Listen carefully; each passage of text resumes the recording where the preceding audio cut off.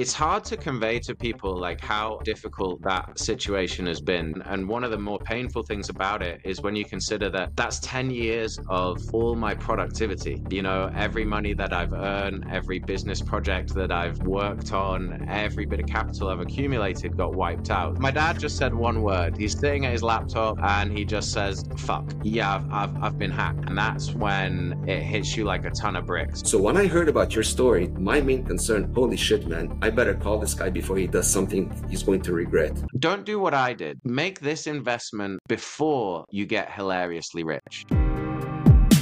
Before we get into how he lost this 25 Bitcoin, Rick, before we get into that, I want to know, like, why did you came into Bitcoin in the first place? When did you came into the space? What was the journey as a Bitcoiner before this all happened? Sure.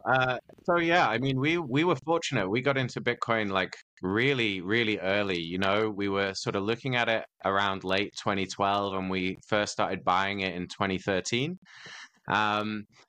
What's interesting about that, I think, is just how early we were in terms of like we didn't dismiss it straight away like a lot of people.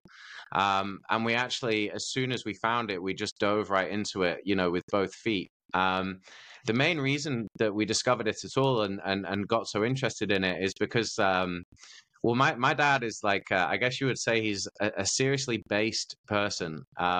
What I mean by that is like long before Bitcoin even existed, even when I was a young boy, he would sort of sit me down and explain to me the problems associated with central banking.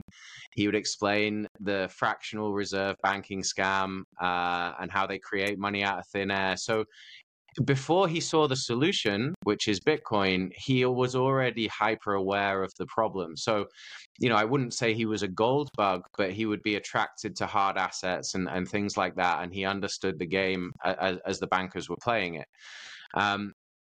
So, you know, I guess you could say we're pretty distrustful of authority already, and we're that way inclined. And yeah, I mean, I have a lot to thank my dad for, right? Like he really drilled it into me that you should think critically for yourself, and you shouldn't just follow the herd, because you know that often doesn't lead you to the right destination and that sort of thing. So I guess we were in the right place at the right time, and you know, combine that with the fact that my dad's been a developer for 50 odd years. You know, he started off working on like IBM 360 assembler, you know, went through most popular programming languages like C++, and he now plays with like Node.js and Docker and stuff even today. So, you know, he's very software minded, right? And very talented technically. So, and at the same time, I was going through university, and you know, had quite a lot of modules about economics and this sort of thing. So I had an interest in economics anyway. So I guess if you kind of draw this Venn diagram of technology meeting economics, when we found it, we just got really obsessed and really excited by it. And I think another thing that really benefited us as well is back then there was only Bitcoin, right? Like we were fascinated with Bitcoin before Ethereum even launched, and we really benefited from that because compared to someone entering the sort of space now, there wasn't all these distractions. There weren't all these thousands of shit coins. There weren't NFTs. There weren't these like yield farming things where, you know, you try and earn yield on your Bitcoin. So what that meant was it was really quiet, and you could just focus on Bitcoin itself and really go deep and understand how it works and what it means. So yeah, after discovering it, you know, for the next few months, every time I'd get back from work and stuff like that, me and my dad would spend literally hours on the phone every night talking about like, what does this mean? What is the future? What is this? What is that? You know, falling all over ourselves. And like I say, discovering it so early was beneficial for the rest of our experience in Bitcoin, because we had enough time to learn what Bitcoin was all about before, say, Ethereum launched. So then when Ethereum launched and, you know, it didn't have this immaculate conception that Bitcoin had, you know, it had quite clearly a founder who then went and raised a load of VC monies through an ICO. And so instantly we looked at Ethereum and thought, well, this is kind of the antithesis of Bitcoin. So we were lucky we never got dragged into those problems, which is one of the reasons I think we managed to hold the Bitcoin for so long, for 10 years, because we could recognize through our understanding of Bitcoin that the other things being brought to market were quite clearly scams, poorly designed at best and outright scams at worst, So yeah, that's kind of how we got into it. Yeah. And when you now take us to the moment where you first realized that you might have lost all this Bitcoin you saved up for so long, how was that? Like, where did you were? What happened? What's the story about? Yeah, it's a pretty harrowing story, So it's hard to convey to people like how difficult that situation has been, because what I want to get across to people is, I'm a fully paid up Bitcoiner. So Bitcoin is where I was storing my wealth, right? I would never sit on big piles of fiat money, because why would I want to hold a currency that's just evaporating essentially? So, it's a real heavy loss that we took. And one of the more painful things about it is when you consider that that's 10 years of all my productivity. Every money that I've earned, every business project that I've worked on, every bit of capital I've accumulated got wiped out. So yeah, it sucked a big one.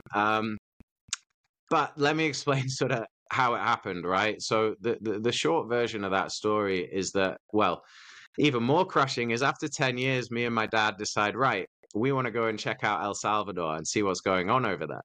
Because, after 10 years of pontificating about what a Bitcoin standard might mean for society in the world, we're super excited to go and see what's happening on the ground in El Salvador.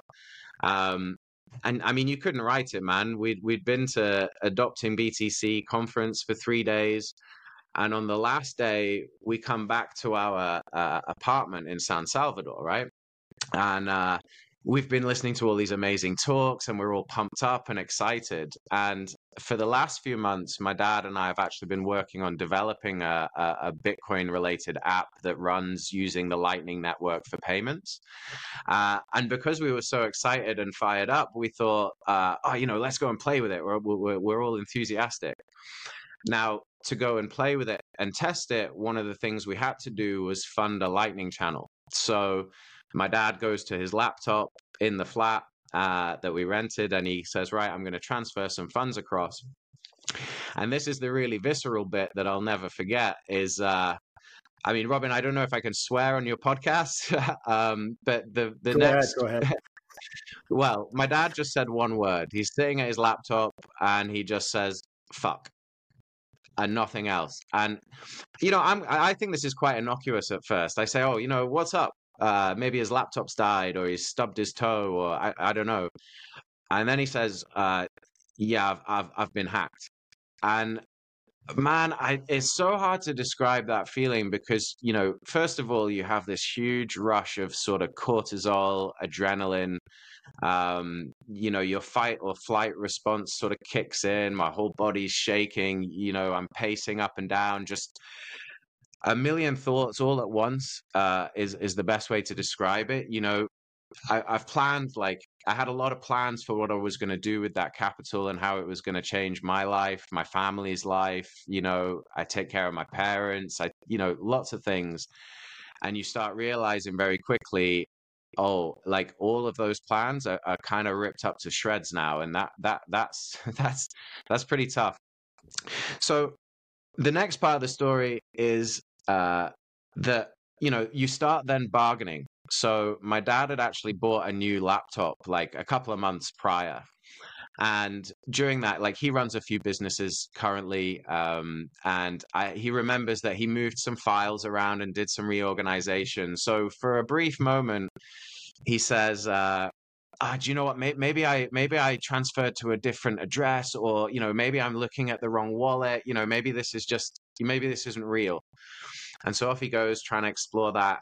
And at this point, my brain had slowed down just enough for me to say, "Hey, Dad, send me the transaction IDs of the funds leaving the wallet so I can go and have a look. And I go to mempool.space, I chuck in a couple of the transaction IDs, and that's when it hits you like a ton of bricks, because now I can see, you know, payments of 3 Bitcoin going off here, 4 Bitcoin going off there, and then it going on and on and on through multiple addresses, to the point where you know, it wasn't us. Like we definitely didn't send these transactions, and yeah, it is real, and yeah, that Bitcoin is now an address that we don't control. So that was the experience of finding out. And man, it's bizarre. Like 10 years, you go on this pilgrimage to El Salvador, you're on this trip of a lifetime with your dad, you know, getting to spend time with your dad on something a passion that you both love. It was wild. You know, there's no other way to describe it. But yeah, that's the process of us finding out. What was the reaction of the community? Did you were at the Bitcoin conference also afterwards? Did you speak with people in person? How was the reaction when you posted everything on X or Twitter? I mean, yeah, you know, it's funny to me, like Bitcoiners often get this sort of, oh, they're toxic, they're this, they're that, the other. But for anyone who's been around long enough, they know that you scratch the surface of Bitcoin culture, and what you find in the middle is just an army of really wonderful, friendly, supportive, and also extremely talented people. So I couldn't tell you what made me decide to post it to Twitter, right? Because I don't post a lot, or I didn't used to post a lot on social media, because I'm quite a private guy. You know, I was busy living my life. You know, social media can be a bit of an angry place, right? So I try and stay offline if I can. But I felt like I posted it because it was just me and my dad trapped in this bubble in a foreign country, miles away from home, and no one else is going to understand this situation like the Bitcoin community. So I took a random decision, like I'll post about it, and I mean, it went crazy, man. Like you know, I've never gone viral before, but you know, 3 million, 4 million views later, my phone like just exploding. And I have a huge thanks, actually, I need to give out to the whole community. I'm so incredibly grateful. I'm not going to shout everyone out because a lot of people wanted to stay anonymous who reached out and DM'd and gave us information. But, you know, there's a few standouts. So like the guys at Samurai Wallet, they have the research arm. So Ergo BTC on Twitter.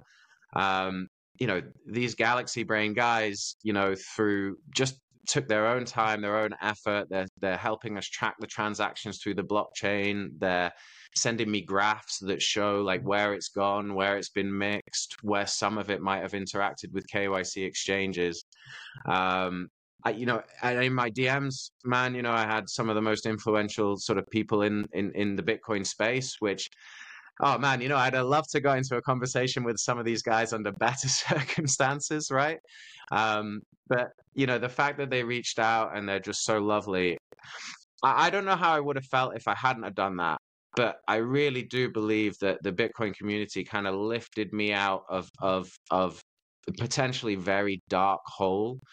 And you know what? It was as upsetting as it is to lose the money. The thing that choked me up the most when I was out there was this flood of support. I've never really been on the receiving end of something so just a tidal wave of positivity like that. And it really hits you in the feels, man. Like it's kind of wild.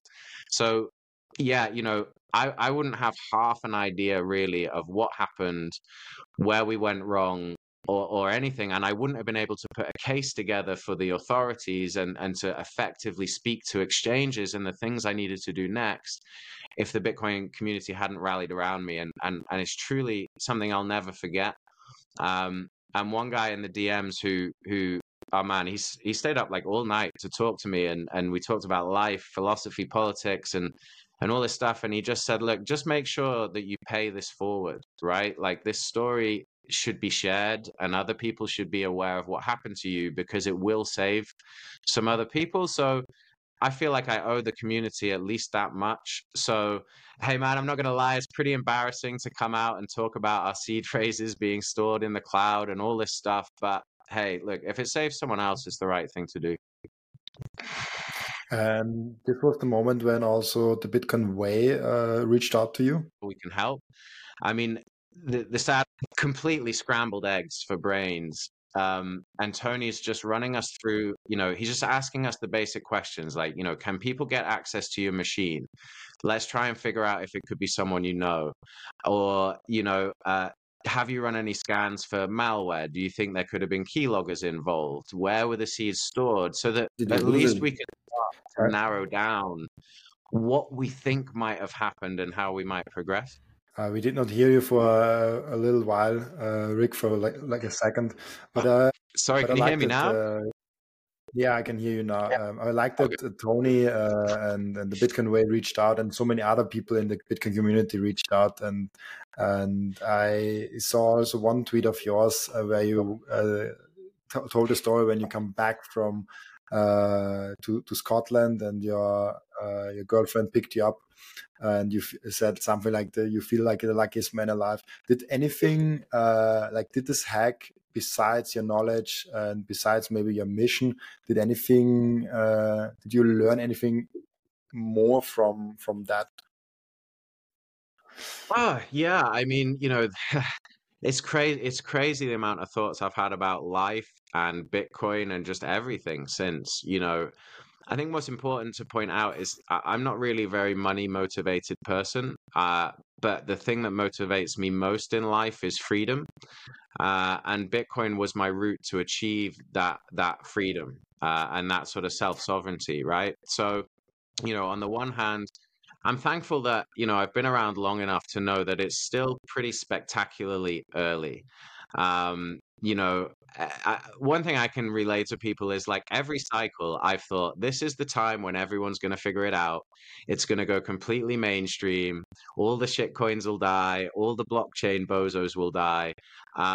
And every single time I've been wrong about that. And I think we're probably further away from hyper Bitcoinization than people probably realize. I think this is a long fight, right? Like the US dollar is not going anywhere in the next 5 years, in my opinion. I think we'll continue to win the fight, but ultimately, I still think, I'm going to be ahead of 90% of the population in this. So if my goal is freedom rather than money, I still feel like that's achievable for me and something that I can pursue. So it's worth getting back up and getting back on the horse and continuing. And yeah, big shout out to my fiance, right? Like, well, first of all, the wedding next year is still going ahead, which is great.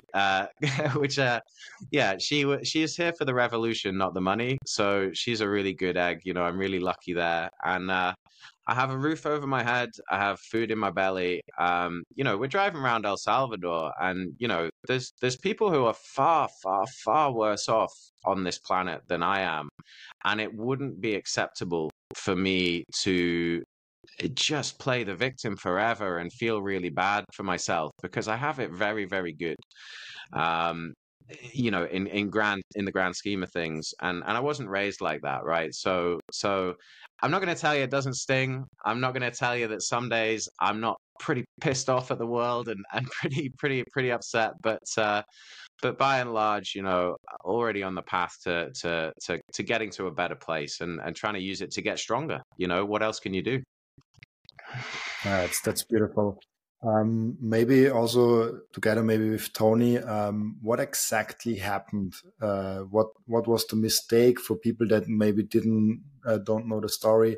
And how can everybody that is listening avoiding this? And what are the lessons on a self-custodial side of things for someone that is now a little bit afraid? Okay, I might lose my Bitcoin. How can I make sure that I don't lose my Bitcoin? How can I make sure that I'm not hacked? Well, I think what I can probably do is take us like step by step of what happened, and then between each step, Tony can say, "And this is what we should have done." Right? That might be an interesting way to do it. Um, the Perfect. first thing I really want to point out before we even get into our setup is understand. I want people to understand that we held this Bitcoin for 10 years. Now, over that 10-year span, we could have lost that Bitcoin 100 times over. The main reason that we didn't lose that Bitcoin is because we self-custodied it.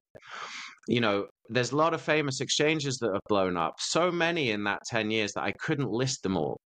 So if we'd have ever left our Bitcoin with a custodian, there is like 100% chance that we would have lost it. So the first thing I want people to get is do the self-custody, just do it better than we did.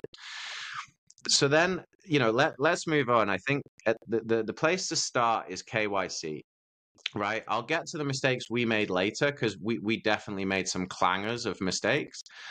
But where we think the story starts is with KYC. So we found out later when we're working with the authorities that my dad's name and details were stolen during the Mt. Gox hack, because we were using that as our very first exchange. So when that exchange was hacked, the hackers must have also been able to access all of the customer information, which would have included things like the name, the amount of Bitcoin purchased, the addresses and transactions of that Bitcoin leaving the exchange, and what addresses they went to, and all of this, right? So I don't think that we were hacked randomly and that some random hacker just hit the jackpot by finding us.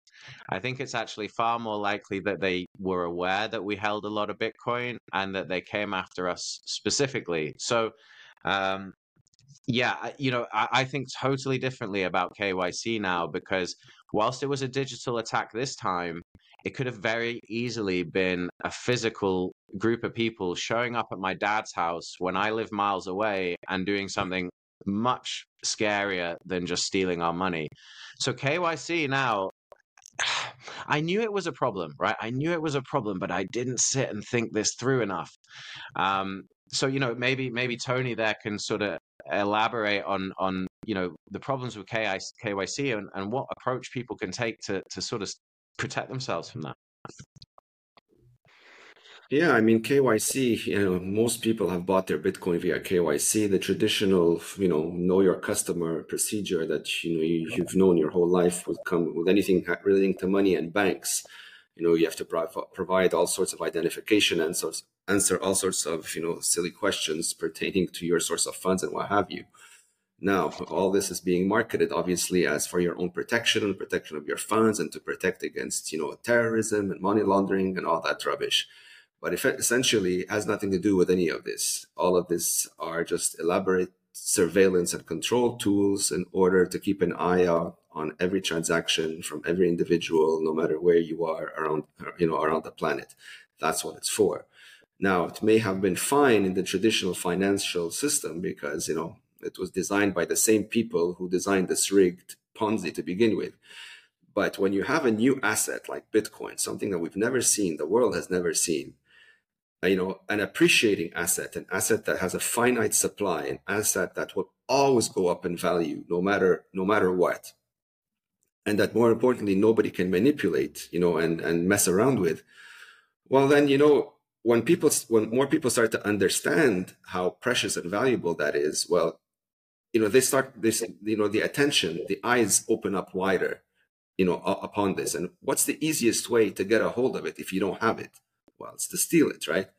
And so, some people are, they fear monger about physical attacks. And while, yes, technically that is possible, I don't believe physical attacks are going to be your biggest concern. The most efficient way to steal something that's online to begin with is online via, cyber attacks, phishing scams, things of that nature. And this is where I genuinely believe, we'll start seeing more prevalent cases pop up of, scenarios of somebody losing their coins because of X, Y, or Z. And it's most likely going to be due to an online problem that took place. So protecting yourself, from KYC is essentially eliminating that target that's painted on your back. Because, if a hacker wants to find out who owns Bitcoin, well, there's so many honeypots now, all these exchanges, these databases of everyone that's purchased the coins from there. They just have to target them. It's not that hard. And as we've seen in the past 3 years, there's been many stories of data leak here, data leak there, and most of these leaks can be easily avoided, but you're assuming that the people in charge of these companies, of these institutions, are actually doing their job, are actually taking the security of that data, properly, but most of them aren't. which is why these leaks seem so casually done. This is what's scary. And if your name is on a list, whoever hacked that database, that's not an idiot. This is someone or a group of people that know exactly what they're after. And so if your name is on a list, you potentially have a problem, because if somebody decides to target you for whatever reason, you better have a plan to deal with it, whether it's physically, if it shows up at your front door, or otherwise. Now, physically, that's one conversation, but the more efficient way is to protect yourself online to begin with, and that begins by education. There's a lot of information that a lot of people don't know yet, and it requires a certain amount of discipline to sit down, learn, pay attention, but more importantly, follow through, certain guidelines repeatedly so that you don't make a mistake. It's almost like a workout, like a mental workout, because now you're assuming responsibility of your money, something you've never, ever had to do before. And you're going to want to do it because this is your generational wealth. This is not a debasing currency that's manipulated by a group of thieves. This is an actual asset that for the first time in history, anyone can own 100%. And so you're going to want to guard it with your life because it's going to become the most important thing you own. So there's no joking around here. There's no being complacent. There's no being lazy, taking shortcuts. If you're serious about protecting your savings, your heritage, your legacy, especially if you have kids down the line, you need to do what you have to do, and that's being responsible. But again, it's a learning curve. It's not something, that people are going to, go from 0 to 100 with overnight. It's a progress. You don't need to go from 0 to 100 instantly, but you need to accept that this is something that you need. It's the key to your freedom. It's the key to living with any form of dignity for you, your family going forward, so that you're not subservient to a bunch of people that hate you, that put you through living conditions that, you wouldn't wish on your worst enemy. So that's the danger of KYC. And thankfully, there are ways to deal with it. One of the most commonly known ones are coin joins, where basically it gives you forward privacy from the moment you engage in that coin join. It's like, think of it as like you take out money from an ATM. The bank knows you took out, whatever you took out, but has no idea what you spent it on. So the coin join essentially does the same thing for your Bitcoin. The exchange knows you bought X amount, but then what happened to it, God knows. So if you say you lost it somewhere, well, then, it's going to be very hard to prove that you didn't lose it, because the connection between you and these coins is severed at that point. So that's just one way. But there's many other ways to deal with this. But that's a very long conversation. But for now, we'll stick to the most commonly known ones. Yeah, and you know what? That's something that me and my dad privacy we'd not taken seriously enough. Like when Mt. Gox was hacked, we never sat and thought, oh, I wonder if they got any of our personal information. It didn't even cross our minds. We were just happy that we were smart enough to self-custody to not lose the coin, right? So the kind of things I'm thinking of now is like, actually, my data, it could get leaked. Let's say I buy a hardware wallet from a manufacturer. Okay, they're a honeypot. Their details might get leaked. But let's say some attacker has my details from Mt. Gox, right? Knows I own some Bitcoin and wants some more details about me, like my address or something. Well, anywhere that I've put my data on the internet, whether I'm ordering a pair of socks from a supermarket or whatever, I'm giving out this information everywhere. So one of the simple things that I'm doing, which is easy and not technical, is now I've set up a PO box. So all of my posts, no post comes to my house. I never give out my address anymore. And the second thing is stop using the same email address with my name on it for everything, right? Start setting up like remailers and different emails, and give different emails or even temporary emails to all of these places that you shop. And just think, I think it's impossible. You're never going to be Satoshi, right? And completely vanish from the internet, but you can definitely make yourself harder to follow and harder to find. And I wish I'd have taken that a lot more seriously up front. And going forward, I'm going to be looking a lot more seriously at non-KYC options to buy the Bitcoin in the first place. So they're not perfect, right? And they're a little inconvenient compared to using a KYC exchange. But, you know, there's RoboSats, there's BISC network. There are options. There's peer-to-peer, there's earning it, there's mining it. All right, you might not be a competitive miner, but would you pay a premium for pristine virgin Bitcoin that's never been touched by anyone else and has no chain behind it?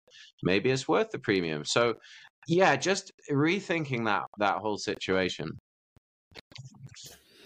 Yeah, I mean, this whole thing is going to force the world to become a bit more knowledgeable and responsible with regards to IT. You know, like this is technology. This is Bitcoin is technology, and a lot of folks are still not comfortable, you know, on a computer, let alone picking up good habits with regards to being safe online. A lot of the simple things, you know, that I still see all over the place are people just randomly and blindly connecting to Wi-Fi spots whenever they see them for the sake of being online. This must be the most suicidal move anyone can make, because if you knew how easy it was to set up rogue access points that are named identical to commonly known Wi-Fi spots, you'd freak out. You'd never connect to anything outside your home. So that's how easy it is. Or when, you know, you have folks plugging in devices to charge them in public places, like whether it's in airports, whether it's on a plane, whether it's in taxi cabs. You know, I see this all the time and it blows my mind. I'm like, what are you doing? They're like, I'm charging my phone. I'm like, but how do you know this is a safe port? You know, and then they go blank. You see, like, things may seem normal. And this is where the most elaborate attacks take place, is by giving you the impression that there's nothing special going on. And that's where you get screwed. You know, because if somebody's focusing on you specifically, knowing you own, hypothetically, I don't know, 25 Bitcoin, then they would, if you're likely going to be a target of this person, this is somebody who's going to study you from morning to night. They're going to know your patterns, your habits, where you go, how often you go there, and what's your routine. So putting things in your path, you know, after having studied your morning itinerary at some point that you may not even think twice about, but that somehow knock information off of you, that's usually how these attacks happen, because you come home wondering, I didn't speak to anyone. I didn't do anything. What the hell happened? How could it possibly have taken place? But then if you think back, well, you know, I sat at a Starbucks and maybe I connected to a hotel Wi-Fi, or maybe I did this, or maybe I did that, something like a very innocent move. But because you were targeted, the elements were put for you, ready for you to land and use. You know, like I remember we used to do this in university as an experiment. We set up rogue USB ports all over campus. And all day long, they were full. Like, we had databases of, like, if you knew what information we collected back in school, you'd freak out. And when we made it known, people like panicked for about 5-10 minutes. And then half an hour later, they went back to plugging back into the same ports. Do you understand? Like, you have to get to a point where you snap out of your stupidity and you start taking certain things seriously. Because at some point, your turn will come and you are going to get fucked somehow. So the idea is to prevent this, not to take action after you've gotten fucked. The idea is never to put yourself in that predicament to begin with. But yes, it involves learning new things. It involves developing better habits. You know, it's effort, proof of work. You have to do the work. You can't expect to miraculously be a cybersecurity expert knowing all the good habits that are out there if you don't listen to anyone or don't spend 5 minutes learning something new that you know, benefits you. Bitcoin is going to change that, in my opinion, because now you have two choices. You either use government shit money that enslaves you, or you have freedom money, which is Bitcoin.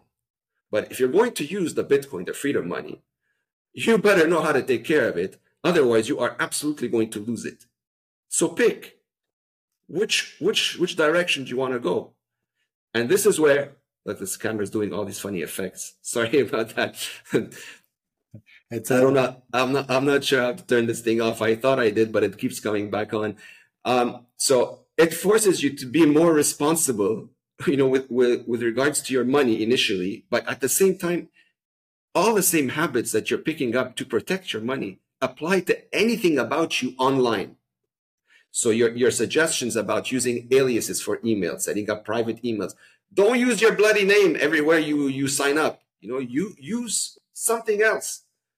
Like simple things. It doesn't even have to be complicated, and you don't have to do everything at once. Security is a journey. It's a progress. You take it step by step so that it cements itself in your head, and eventually it'll become something common that you do. And I genuinely believe that this is what's Bitcoin is going to force people to adopt these habits.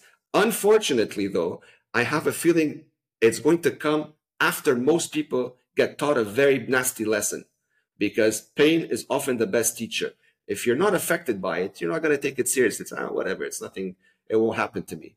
Until you wake up one day and it does happen to you, and then you're crying, and sometimes you come out of it, but a lot of times you don't, depending on how hard that hit was.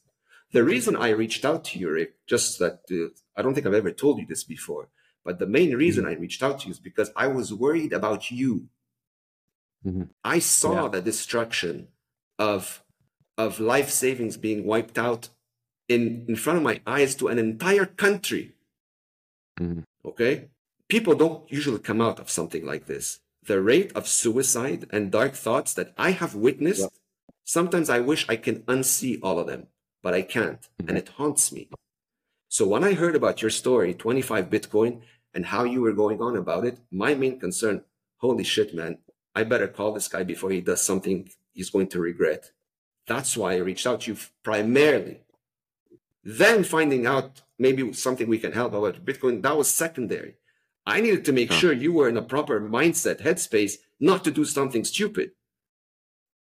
Sure. I mean, the good news, and look, everyone reacts differently to hardship in life, right? I think weirdly, holding Bitcoin for 10 years made me more resilient, and maybe resilient enough to deal with this, because every single bear market that everyone else has shit their pants on, don't forget, I've been through sort of 3 of those, and seen okay, my paper net worth fluctuate a lot. I think that was almost like a bit of preparation for this situation, and the thing that keeps me strong is that, like, I owe it to a lot of people around me.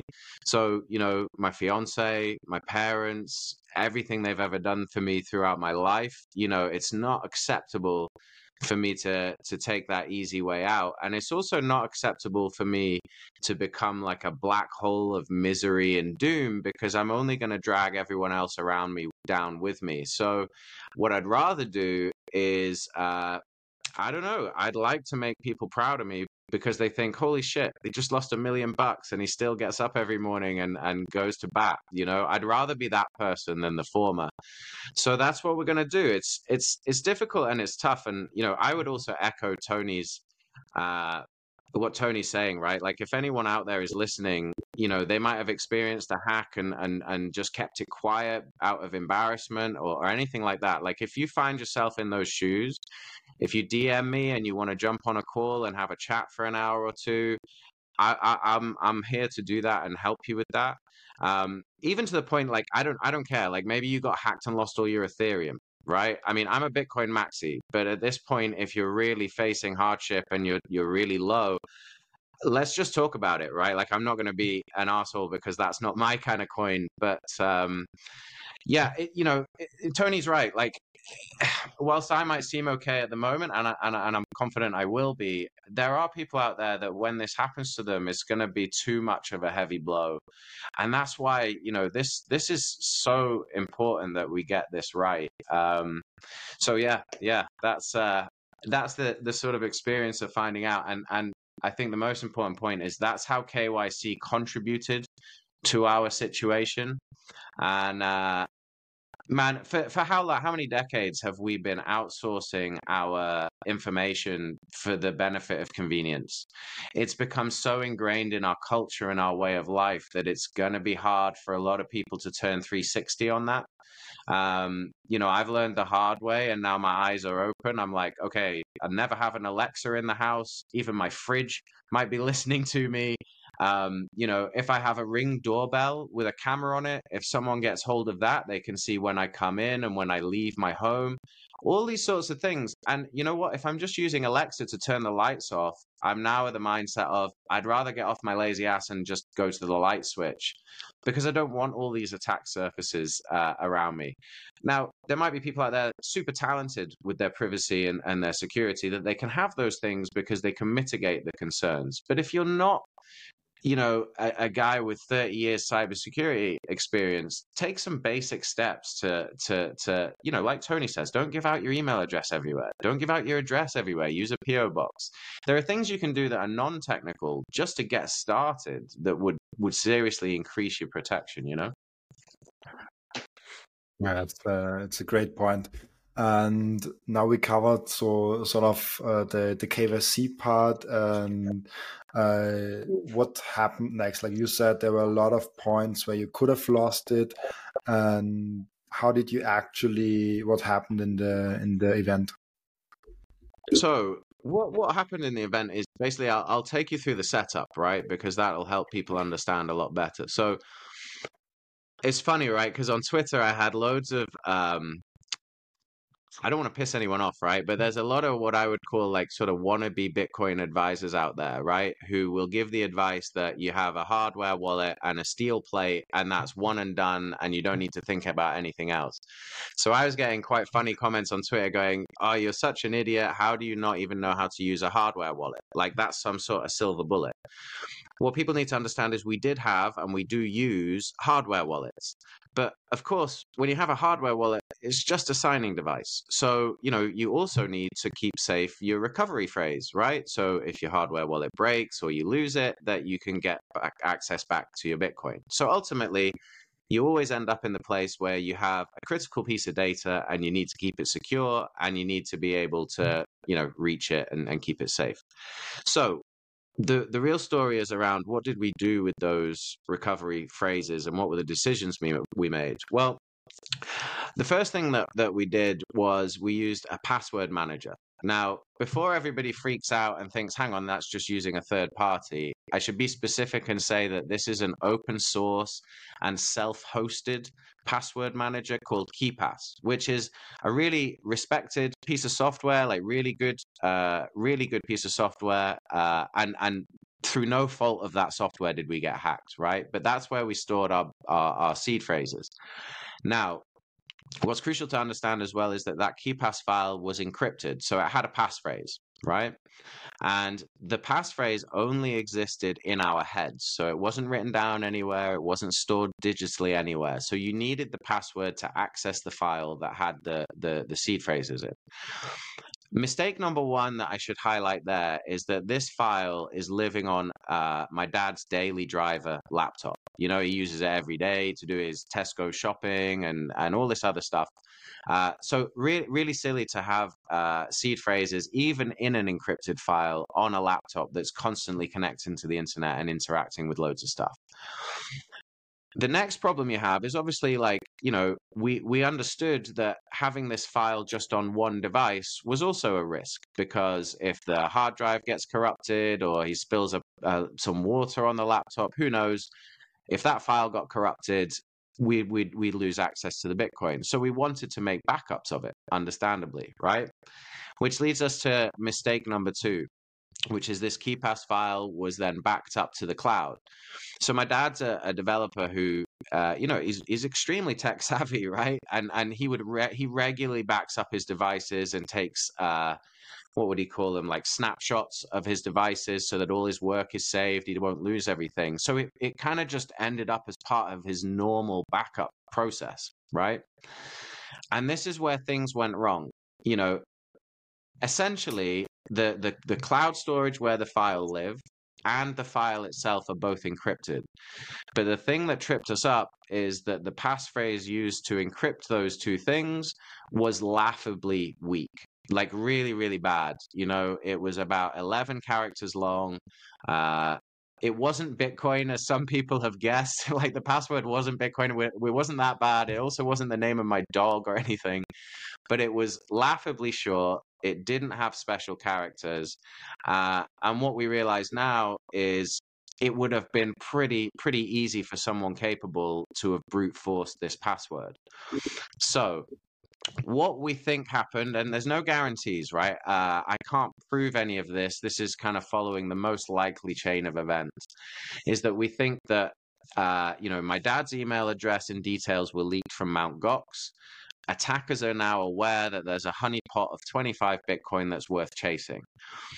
His same email is connected to his cloud account, right? So now if you want to get into his cloud account, you've already got his email. The only missing piece is the password. As I've explained, the password's really rubbish, really weak.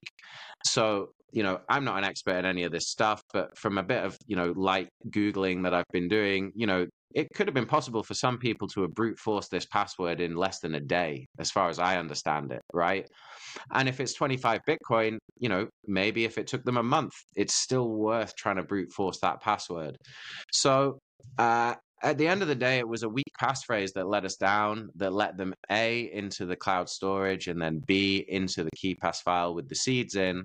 And once they've got that far, that's it. They can start moving the Bitcoin around. So, yeah, obviously the lesson there is, store your seed phrases online and offline. Sorry, store your seed phrases offline.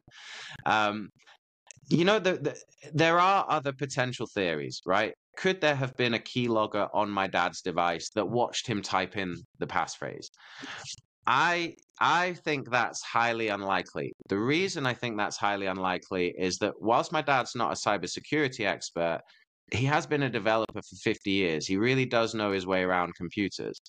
I think it's extremely unlikely that he would ever fall for like a phishing scam or anything like that. Like he definitely knows better. So I really do think they came in through the cloud account, and I think it's likely that the password was brute force because it only lived in our heads. So it's either a keylogger or it's brute force. I think for a keylogger they need malware, and we ran malware scams, or they'd need to have phished him, which I think is low probability. So that's our current best theory anyway. Just to chime in here, Rick, you mentioned all of this seemed to happen when you were in San Salvador, right? No, so we discovered that the Bitcoin was gone whilst we were in San Salvador. Oh, But I the see. hack Okay. had actually taken place on September 12th. So unbeknownst to us, we had lost the Bitcoin a month before we even discovered that it was gone. Now, a lot of people find that kind of crazy. But again, to sort of help understand the context a little bit, I would still use Bitcoin day to day using different wallets and stuff like that, like buying it, selling it, using it. But this was our long-term stack. And it sat there for 10 years. We don't check this thing every week. We're not keeping eyes on it. I mean, we could have had like a watch-only wallet or, there's things we could have done. But to help people understand how we could have lost that and not noticed for so long, simply because we weren't touching that, and I genuinely mean this, for probably another 20 years at least, right? Like we were not giving up this Bitcoin. So yeah, unfortunately, I don't think it has anything to do with us being in El Salvador at all. Okay. Yeah, well, it's definitely a plausible theory. I mean, there's many ways this, many other possible roads this can go. I mean, I'm sure you're aware of, bad cables that you can potentially plug into your computer that, seemingly do what they're supposed to do, but at the same time are infected with remote web servers. Those are prevalent, a lot more than people realize. And I know because I've come across so many of them. It's fascinating. You buy a USB cable and it looks exactly like the one you have. You plug it to charge your phone. Yes, it does charge your phone, but whatever you plug it into, it's a full access to that device, everything. And that's where keyloggers usually hide, when it comes to accessories of that sort.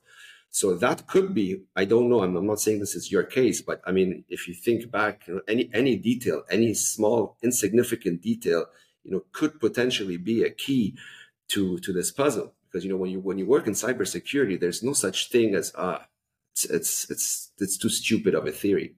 Everything is a possibility, because that's where the most creative attacks usually come from, is again making it seem like as if nothing is wrong. But this is where these are the most dangerous types of situations to find yourself in. Yeah. And now that we got some hints that what could have happened, what a lot of things for people listening that actually can be avoided, like not storing it online, and things like that. Like, what's sort of the best setup for people listening, like self custody, steel wallet? Do you have any recommendations in that regard? Well, there's no best setup. There's this theory of that I have the best setup is nonsense. The best setup is what works best for you, in the sense that you have to find a balance between, the security, but the usability at the same time. Like, you don't want to end up in a situation where you create something so complex, like such a draconian maze, that it locks you out of it, or you forget your way, in and out of that maze. So then that's even worse than losing your Bitcoin, because you're just staring at it on a screen, knowing you can't access it anymore because of something that you've done. So you don't want to be in a predicament. Some good habits, like you said, Rick, none of them have to be technical. For one, keep your mouth shut. Don't advertise what you're doing. Don't advertise what you're doing. Don't advertise what you have. Don't brag. If you want to bring unnecessary attention to you, well, then, you're going to live with the consequences of that moronic decision. Don't do it. That's for starters. That's not a technical thing. That's just a common sense, solution. Second of all, be aware of everything and anything that you're doing online. Like, learn what it is that you're doing on that computer, rather than just blindly click, click, click, click, click, click all over the place. When it comes to Bitcoin, there are a certain set of steps that you can take, as sort of like foundational steps. Seed phrase, if you're not a technical person, the seed phrase, 100% categorically needs to remain offline no matter what. That's for sure. If you're somehow some sort of like an advanced IT expert that's religiously disciplined about how you do things and what you plug into your computer, and you have eyes on this stuff 24/7, then yeah, maybe you can somehow get creative by saving it online. But that's not for everyone. It's definitely not something I would recommend anyone venture in unless you really know what you're doing. If you're using passphrases, they're recommended. Use them. Keep them in separate locations. Don't put everything in one place. But again, if you're going to be using geographic, displacements, make sure you have access to these places in cases of emergencies. So many times I've come across folks where, they've spread out their signing devices in like 17 different cities, but then when something goes wrong, they can't access any of them. That's also a problem that you need to think of. Or if there's somebody guarding, those signing devices at some specific location, what if they stop talking to you for whatever reason someday? What do you do? Then you have a problem. Again, it's not a technical one, but it's a big problem that gets in the way of you and your coins. So all of these little details, I mean, this is why there's no such thing as a perfect solution. When I sit down and consult with someone, I ask them like 700 questions, just so that, we can sort of assess the sweet spot between what they can do and what's actually, secure at the same time. And that's how we come up with a solution that's unique to each individual, that nobody knows about. That's the key. There's no off-the-shelf solution here. So if anybody wants to attempt an attack vector on someone, they will fail, because, there's something about you that is different from the next person and the next person and what have you. This is how you develop good cybersecurity, habits. Being as close as possible to a ghost is the objective here. So, and again, it's a progression. You don't have to do this, all in one shot. It's not scary. It's not overwhelming. It's very easy. There are people out there that'll explain it to you. We're just one of them. There are many of resources that are free online if you don't want to consult with someone, but you need to sit down, do the work, pay attention, take notes, study it, learn it in the same way you learned how to drive a car, in the same way you learned how to do many things that you take for granted now. You have to sit down, do the work to get to the result. And when it comes to protecting your money, it needs to be your number one priority, in my opinion, if you have any plans of living a free and dignified life for you and your family at any point in the future. That's a great way. I think we covered the event now really good. We covered the pitfalls. We covered what we can do in case someone wants to be safe. Rick, is there anything before we wrap up the podcast you want to add? Yeah, I think so. I think you know what I want to say is that, I've been around for a long time in this space, so I've watched most things play out. Um, I'm not a galaxy brain sort of shadowy supercoder, but I've learned a few things along the way, right? So I want to give people a little more context, right? Bear in mind that I would say my dad is a very capable and technical person. He's used all these programming languages. He's a developer. He's the kind of guy I've seen him take an air conditioning unit off the wall because it's broken. He takes it apart, he gets his soldering iron out, and he fixes it himself. This is a guy who's very capable. However, he would also be the first to say that whilst he is a very good developer, he is not a cybersecurity specialist. This is a niche specialism within computer science, right? And he's quite capable. And we've used Bitcoin a lot over the years. I've run Lightning nodes. I've played with LN bits and LN URL withdrawal codes at meetups. I know how to use replace by fee. I've dabbled with coin joins. But here's the reality is like that is not our specialist field. So a couple of things. Number one, when I was playing with coin joins and replaced by fee, I was doing it like it was a curiosity, like a bit of fun. I wasn't coming at it like, yo, I'm training for a boxing match and it's in 3 weeks and I need to get, really good at this. This isn't just like a fun little game. And the second thing I'd say is, look, I don't think what I'm trying to, when I say that I think people should work with advisors on this stuff, what I'm not saying is to completely outsource the responsibility to someone else. What I think is a better way to think about this is that you still need to go on this journey because ultimately the buck stops with you. So, you may work with Tony and he gets your security, up to scratch, but what if Tony's not around 15 years from now for you to talk to? He's off doing something else, right? Ultimately it's always going to come back to you. So when you work with an advisor, the way you want to think of it is, a lot of Bitcoiners are very cagey, right? Like, I don't want to work with anyone else, I can do this all myself. But ask yourself this question: do you have 30 years experience in cybersecurity? If the answer to that question is no, then appreciate you're going to have to get better at it. If you need to get better at it, you can go and you can study. There's loads of great tutorials. You could go to Bitcoin Sessions is one that I love.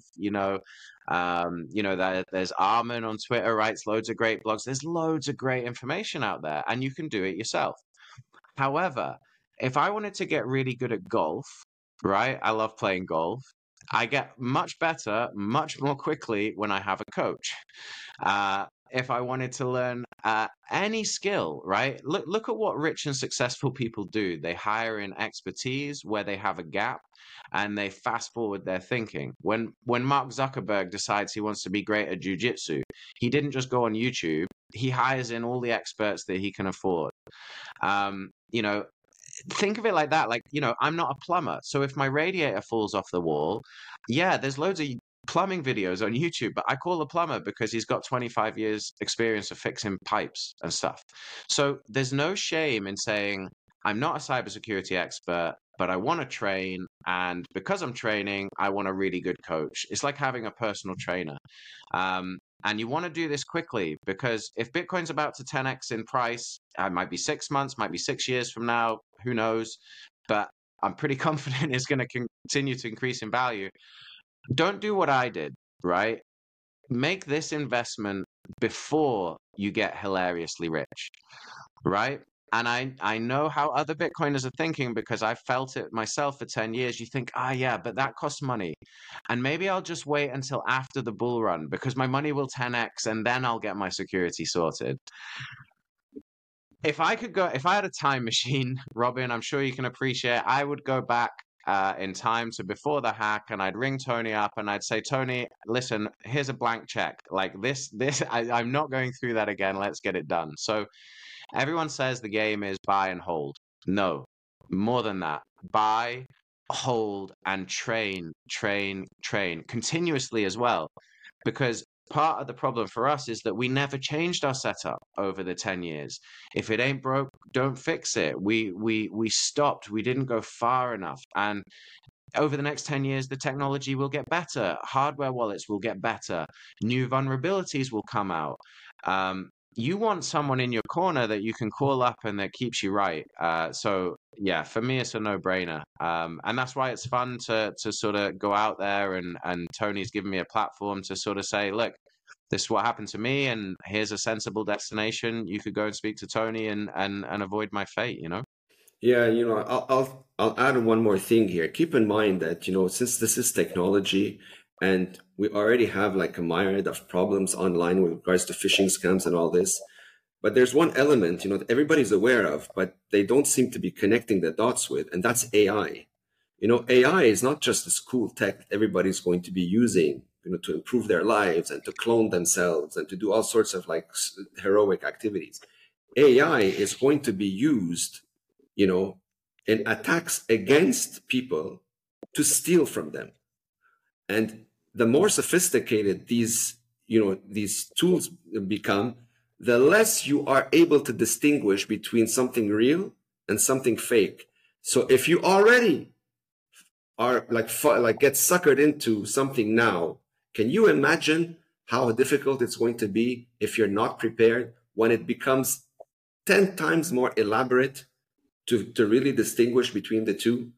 Like, these are all things, like you need to think about, you need to be prepared for. There are solutions out there that protect you, that use AI for the side of good, not just for the side of bad, so to maintain a balance. So you're not, at the receiving end of all the negativity. You're in a position where you have your defenses strong enough to protect against anything that can possibly come your way. There are solutions out there. We use them, we have them, we deploy them.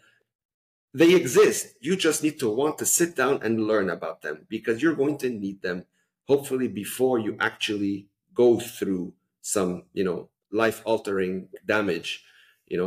That's my hope. I really like that 1 hour session now with you guys. I think it shines a light on how important it is to take it in your hand, to take it seriously, to take cybersecurity in general seriously, but also take self-custody and securing your Bitcoin seriously.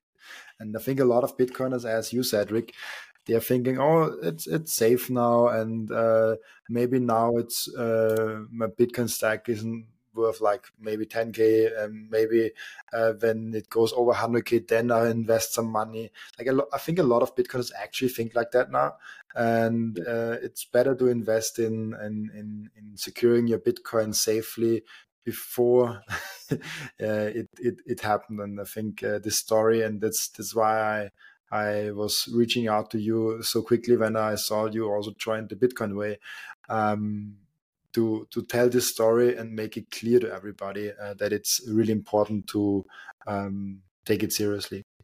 We're having an end routine at the Bitcoin podcast, where the previous guest asked a question for the next guest, and I made a small alteration to that end routine, but the first thing I want to ask, maybe the both of you, what innovations on top of the base layer of Bitcoin are you looking forward the most? Layer 2, layer 3 solutions? Like, this is a question that came from the previous guest.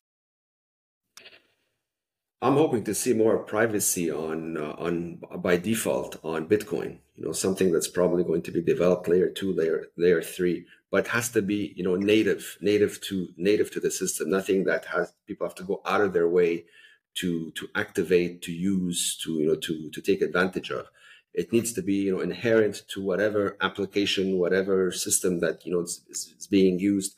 That's what I'd like to see, so that people don't have to worry about it, and more importantly, don't have to feel guilty that they're keeping their stuff private because they're somehow, being stereotyped as criminals because they decide to keep their private information to themselves.